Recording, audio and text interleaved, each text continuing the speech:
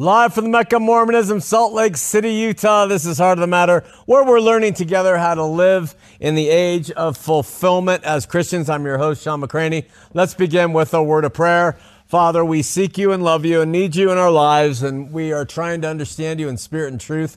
Grateful that you sent your son.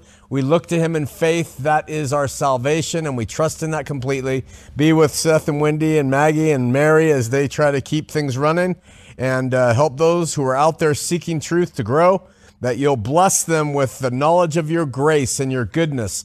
In Jesus' name, amen. It's in the description below.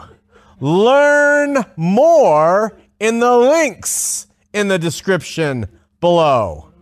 You can find this podcast on demand whenever you listen to a podcast. Just search Sean McCraney. Remember to subscribe. Click the bell. Give us a thumbs up. Tell us you like us. Send us your money.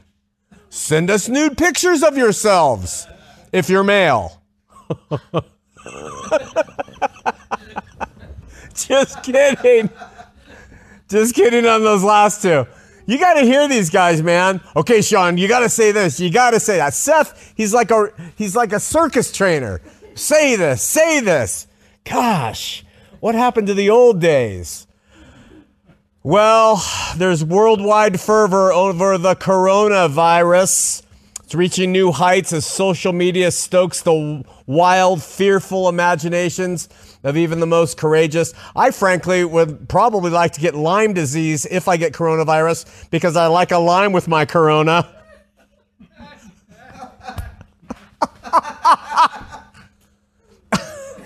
Of course, there's always going to be believers who tie this stuff into the second coming of Jesus Christ and the end of the world, and our maniacal Facebook friends go crazy with it. One guy posted a picture from a book by a woman named Sylvia Brown. It's called The End of Days.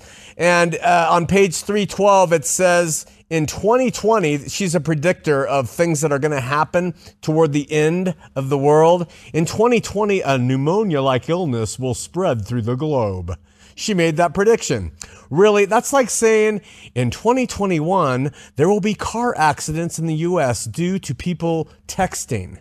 It's just a no-brainer. Of course, there is going to be illnesses in this world that spread. They're called epidemics. They're called pandemics.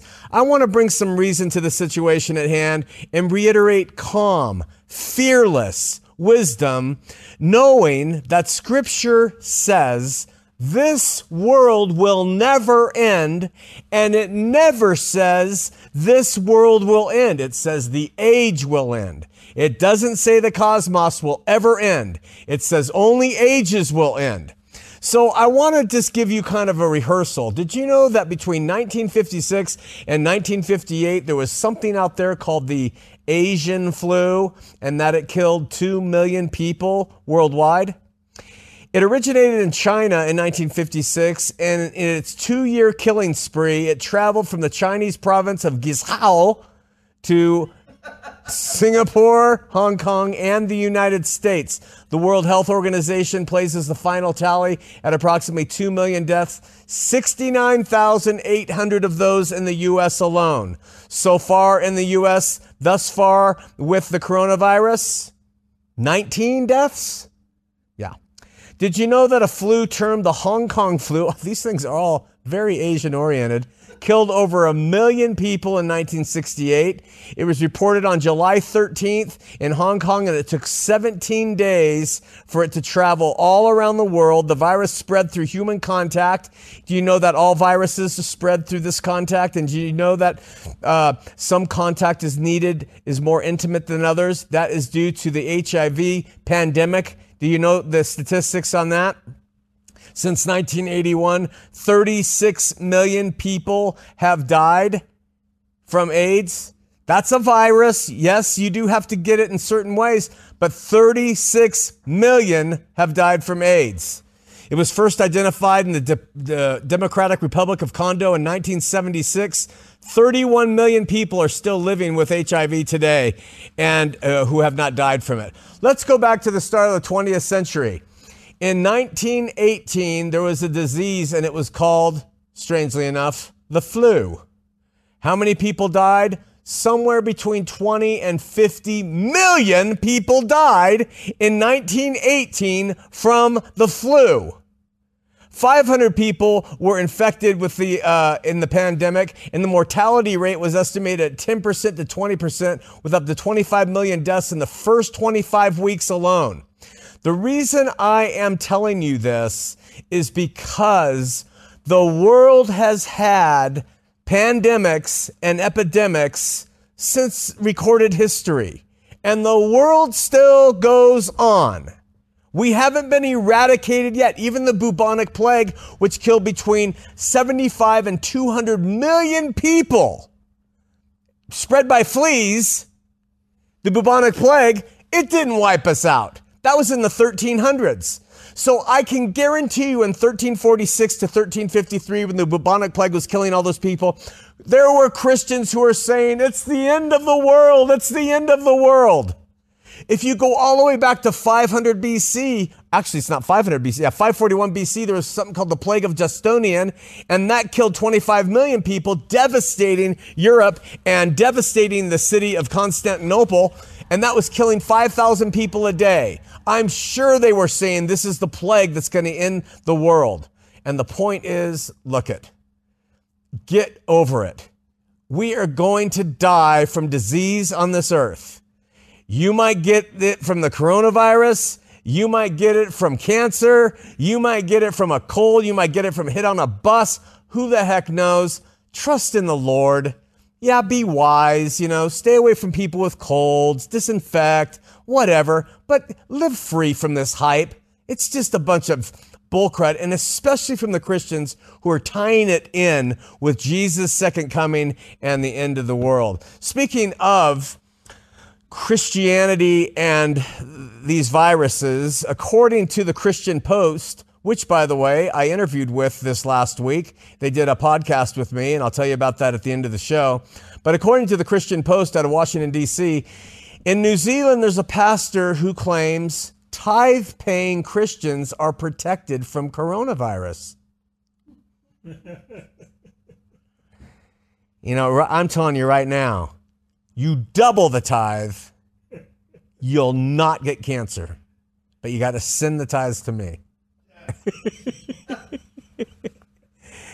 If you just tuned in and you've never seen the show before, you got to know it's a joke. Tithing, and this is what the pastor says. The prince of the power of the air, Satan, has control of atmospheres. Unless you're a blood-bought, born-again, Jesus-loving, Bible-believing, Holy Ghost-filled, tithe-paying believer, you won't be protected. You are the only one who can walk through atmospheres and has a literal protection, according to Psalm 91, a protection policy around you. I got news for you, Pastor. Good Christian people, blood-bought, born-again, Jesus-loving, Bible-believing, Holy Ghost-filled, tithe-paying people die horrible deaths every day.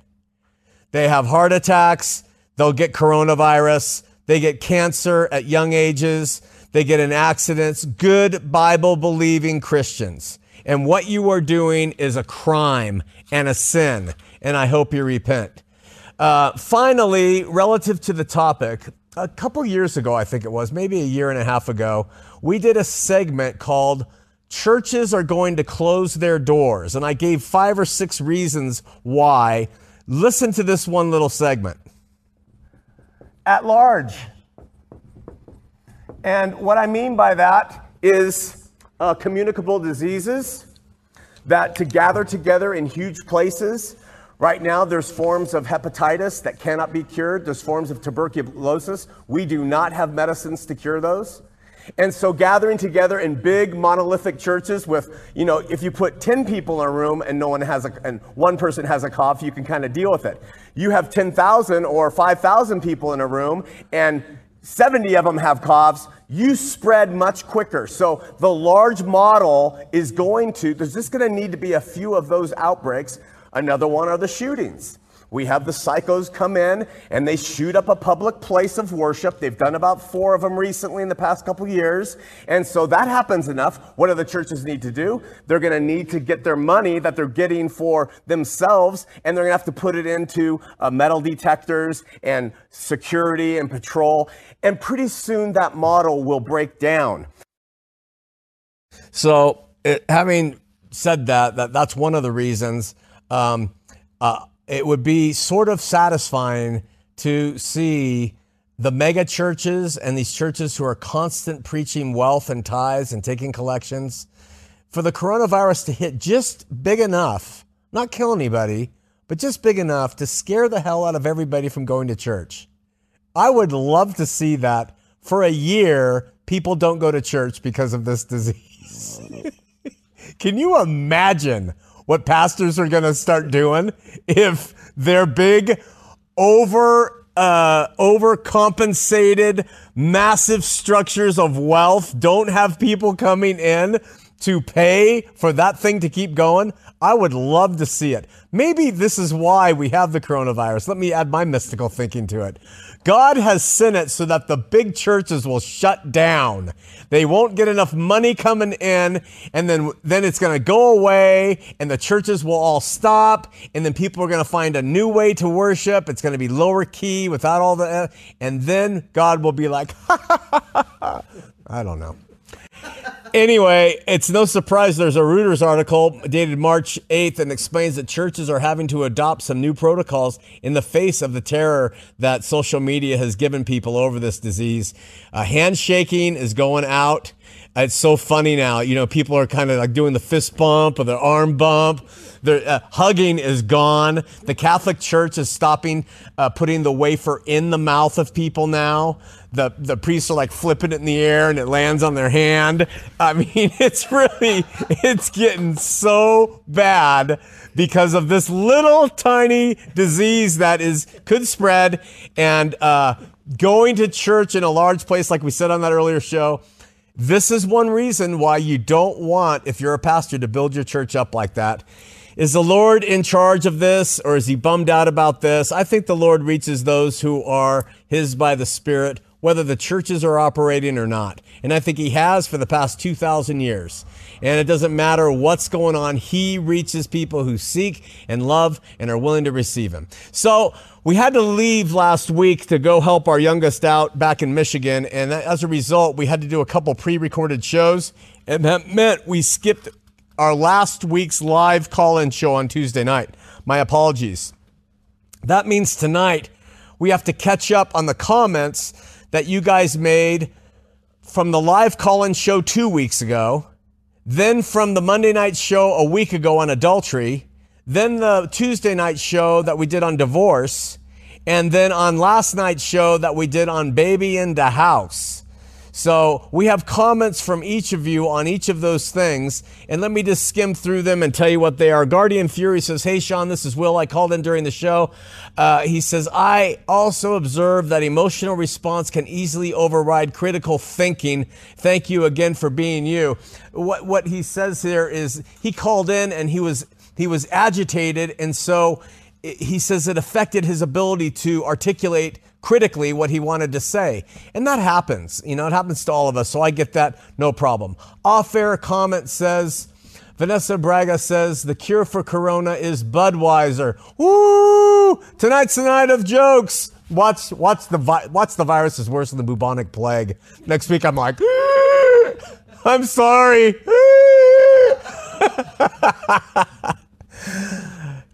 Mr. Track said, "Awesome content." Kay Slater Rock said, "Sean, you are a gift from God. I am a talking jackass. I am Balaam's donkey. I can talk and articulate some things sometimes. Other than that, I'm just a furry beast." And but thank you, Slater Rock. On the show on adultery, we received a number of comments. It seemed to have struck a nerve. Dwayne Dahl decided to write a poem for us.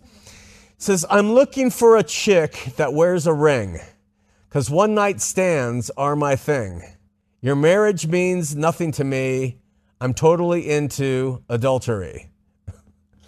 I don't know what motivates people. We have a singer-songwriter out here in our audience, and he's laughing at this, so he's probably turning it into a song right now.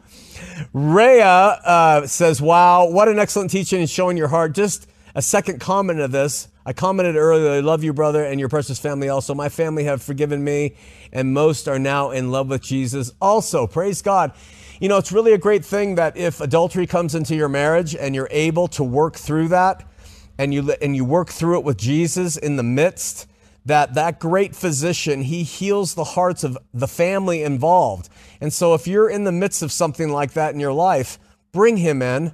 I mean, humble yourself. Bring him in. If you're the one who went out on your spouse, bring the Lord in. If you're the one who your spouse went, whatever it is, bring him in. He will help the children heal. It's not easy, and those wounds are deep, but he will help, and he does bridge a lot of things. Aslan Caron said, hello there. Eric Smith said, I agree that perfect chastity is impossible or whatever. He writes, but there are some special psychos for Christ out there that are completely lust-free in marriage, even though they have other sins. First of all, I wish I was one of them. I wish I didn't have the sin of lust in my life. I would trade other things to get rid of that. It's just a really bad one. So, and I don't know how you know, Eric, that there's special psychos for Christ that are completely lust-free in their marriage. But whatever. He says, with man, this is impossible, but with Christ, all things are possible. I remember when I easily went 200 plus days with no, sorry for this, erection or pre-ejaculate. Eric's loving this. And it was because I was on fire for God quite a bit. So what Eric is saying is that there's a ratio. The more on fire for God you get, the less erect you get. That's what he's saying. Maybe that's true. I don't know. I guess I've never been on fire. I've just smoldered a little bit.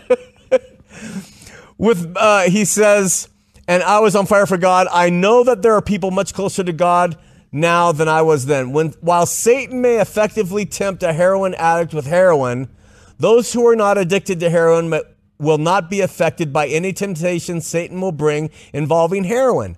So Satan will not end up tempting that person at all, meaning with heroin. Eventually, this can also potentially be the end result for many Christians being sanctified by God from sexual immorality. Well, I believe that's possible. He says, I believe it's possible to be so sexually pure through Christ Jesus that even Satan will give up on you in this area.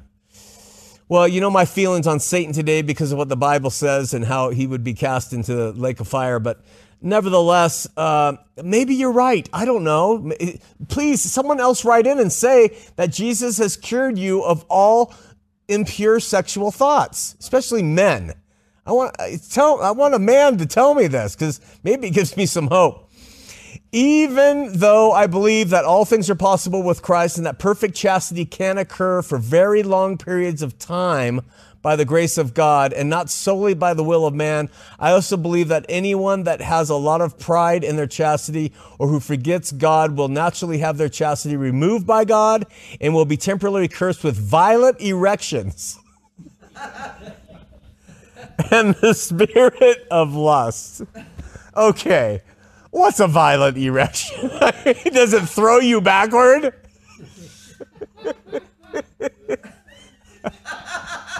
I'm sorry, but this stuff blows my mind. Violent erection. Ah, whoa. Knocked me out.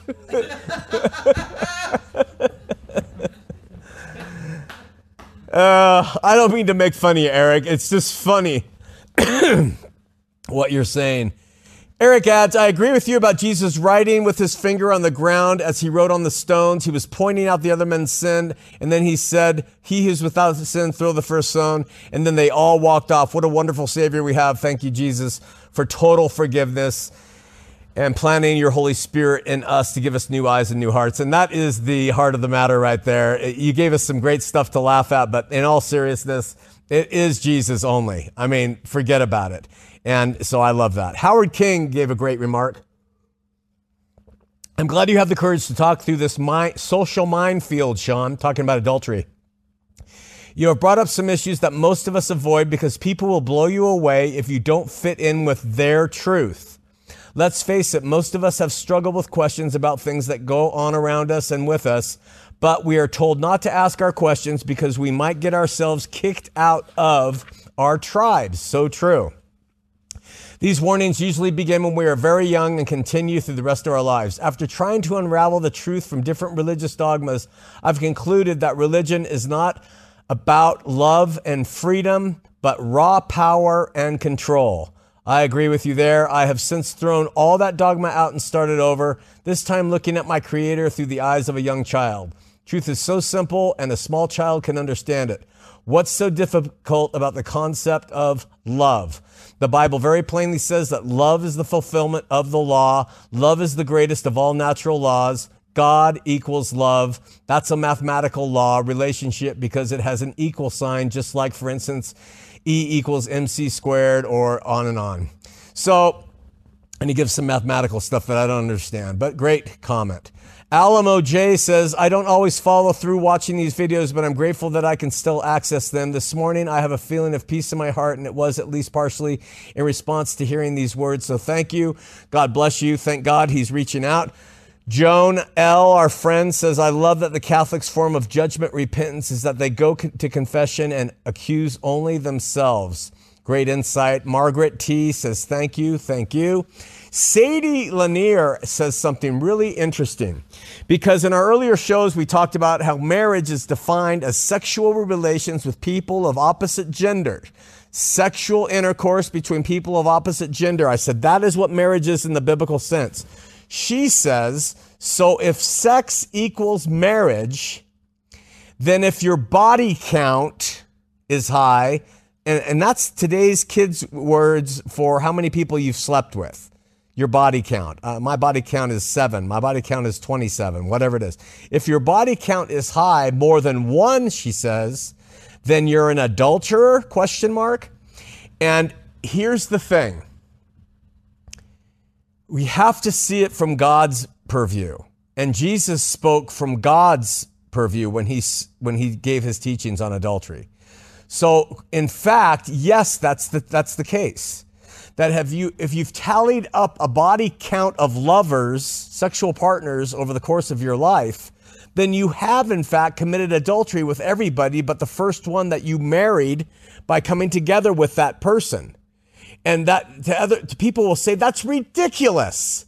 How on earth could we believe? We aren't talking about how it is on this earth. We aren't talking about the reality of people's sexuality and the failures that we have as human beings.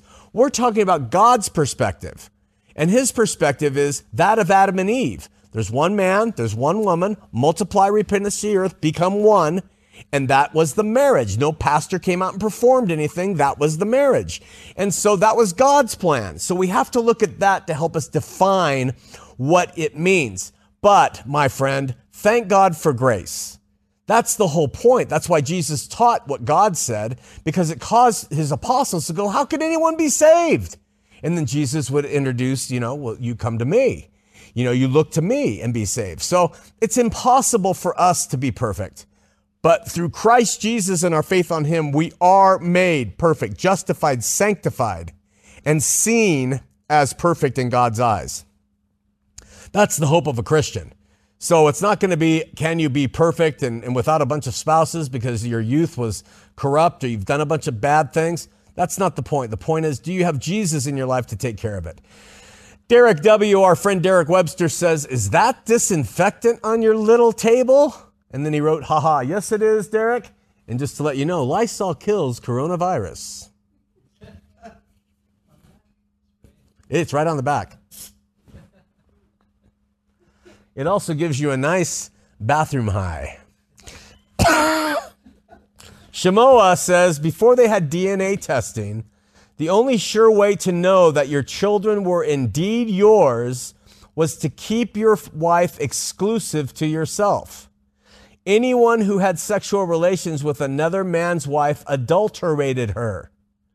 How then could the husband know the children born to him by that woman were really his? And that is why adultery was considered especially heinous in the ancient world. A great insight. I didn't know that insight. It makes sense, Shamoa, and thank you so much. He also added, just because you have the right to divorce, that stuff, man. I think it causes coronavirus. Just because you have the right to divorce or otherwise punish your spouse doesn't mean that's the best course of action. And that was the point of the show. Yeah, we can have all these justifications, but what's the best course of action in a marriage, especially with children? Especially with children. You know, if you can hold it together, the best course of action is to hold it together. I'm not saying it's possible all the time, and divorces will happen. Thank God for grace and all that. But if you can hold it together, fine. Joan says, I think women in their 60s have seen their husbands be at least emotionally unfaithful, distant with them as they age. Women become more appreciative of their marital family bond with age, so they become dismayed and really desperately need to be loved, appreciated during the years of being undervalued. That's a really good point, and that is so true. Sarah, she's the proud mama of a brand new baby girl, Julia.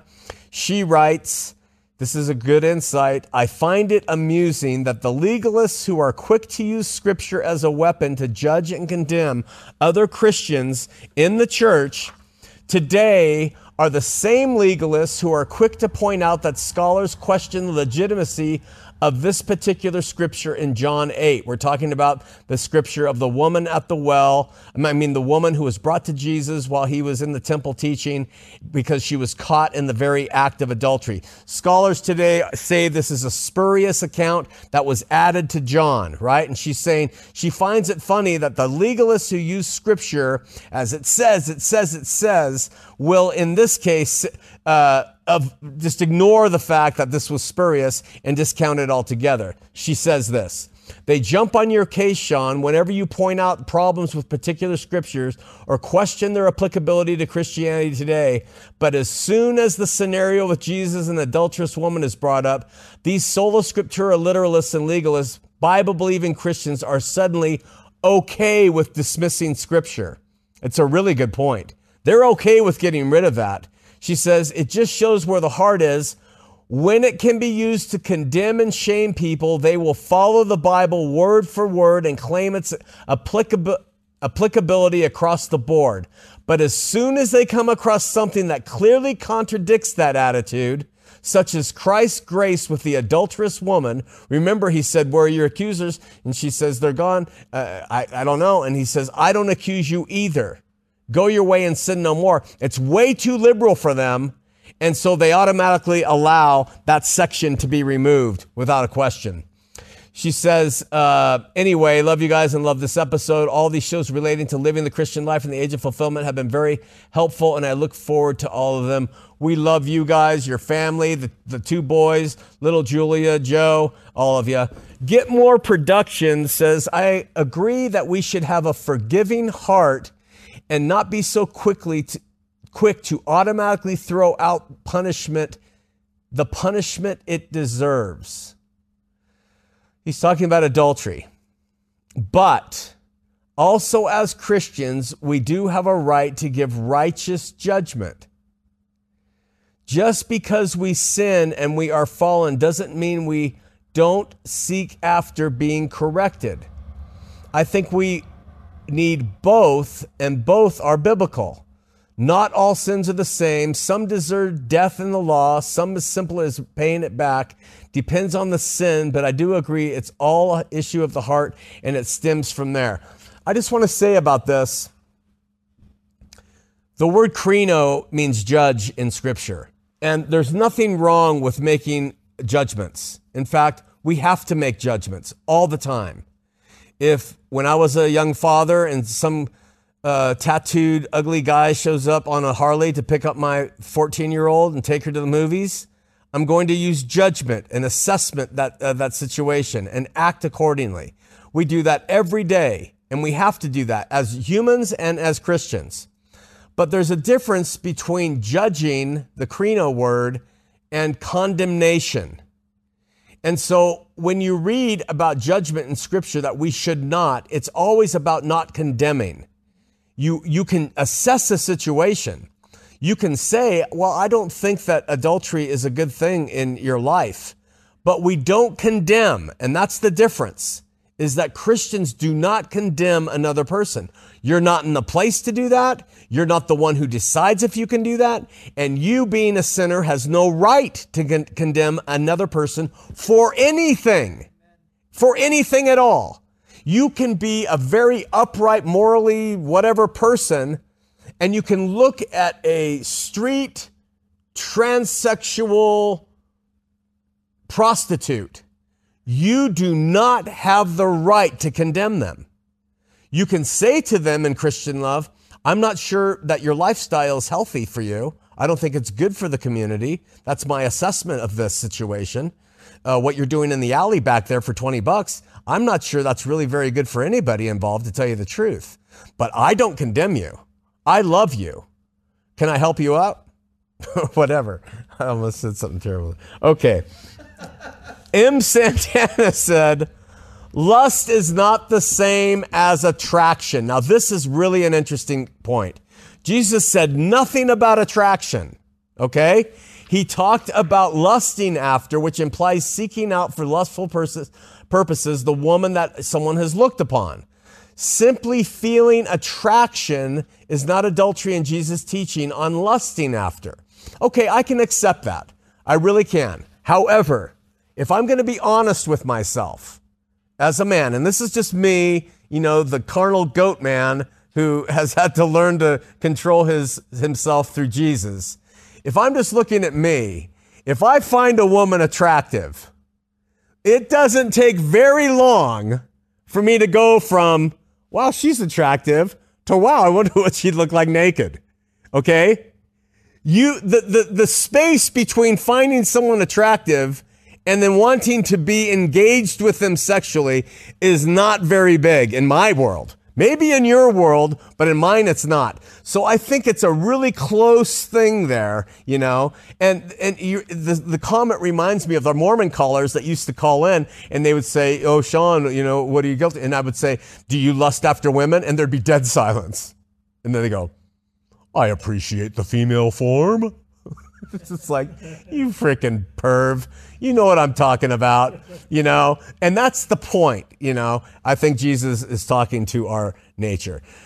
We did a follow-up show then on divorce, which was a natural follow-up show to adultery. That was the next night. Nick said, why did the show stop airing on TV? It's a good show. It stopped airing on TV 7 years ago.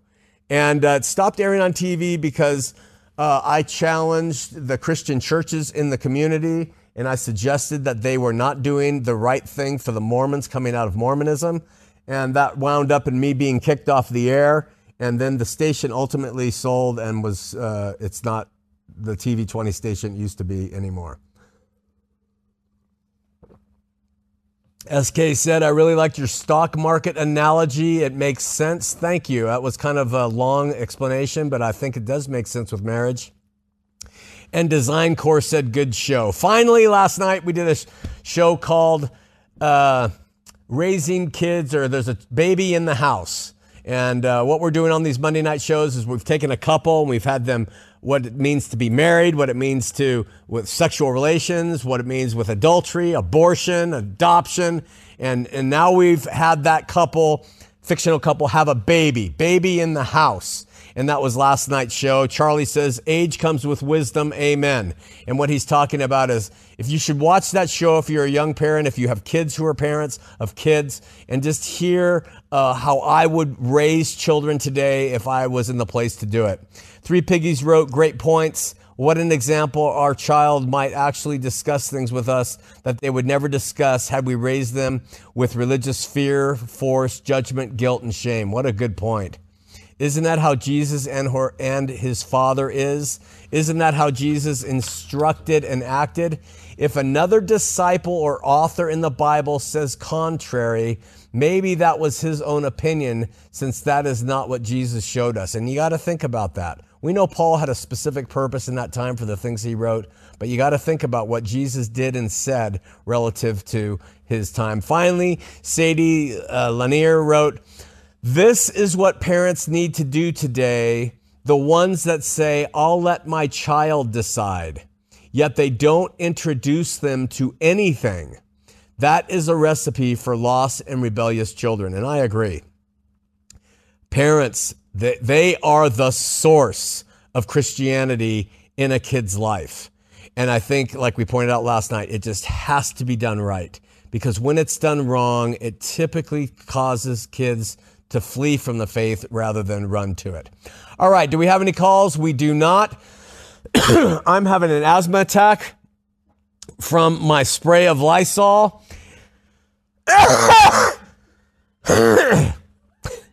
Remember, April 3rd and 4th, Friday and Saturday, we just deafened Seth for life.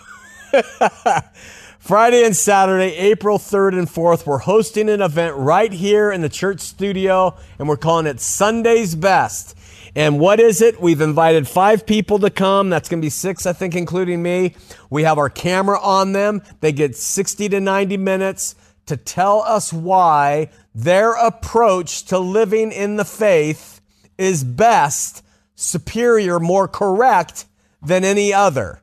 They are not combating against other churches or beliefs. They're just stating their case on why their views are superior or best. And it's not a bragging thing. It's just like, if you follow a certain thing, you're going to believe it's the best, right? And so we have a Catholic, we've got an active Mormon, we have a Restorationist, we have a Noetic Jew, and we have myself. The door is still open for any Calvinist, any Arminianist, any Orthodox, any atheist. Anybody, if we can get them here in the state to come participate, we'll make space for you. We have room for a couple more speakers. Really quickly, Friday, April 3rd, the doors here open at 1:30 in the afternoon. The first presenter, Roman Catholicism, he's going to go from 2 to 3:30. The second presenter, Mormonism, 3:45 to 5:15. And the third presenter, Restorationism, that's a form of break off from Mormonism, sort of, from 5:30 to 7 p.m. So we're going to have those 3 presenters on Friday, April 3rd. Come here, it's free. We'll have water or coffee, and you can watch these live if you want. Then on Saturday, April 4th, at 10 in the morning, doors will open at 9:30. Our first presenter is going to be Lee Baker, Noetic Judaism. He's going to give us a full hour and a half there. Then I'm going to give the second presentation for the day on subjective Christianity and why I believe it's the superior approach to the faith today. And then we're going to have a lunch break, and then we might bring lunch in. I don't know. It depends on the budget. We might not have a budget for it. And then we're going to do a Q&A, polite, kind Q&A, and Mark Pazant is going to be running this for us. And if you're not polite, have you ever seen Mark Pazant? He will take care of you readily.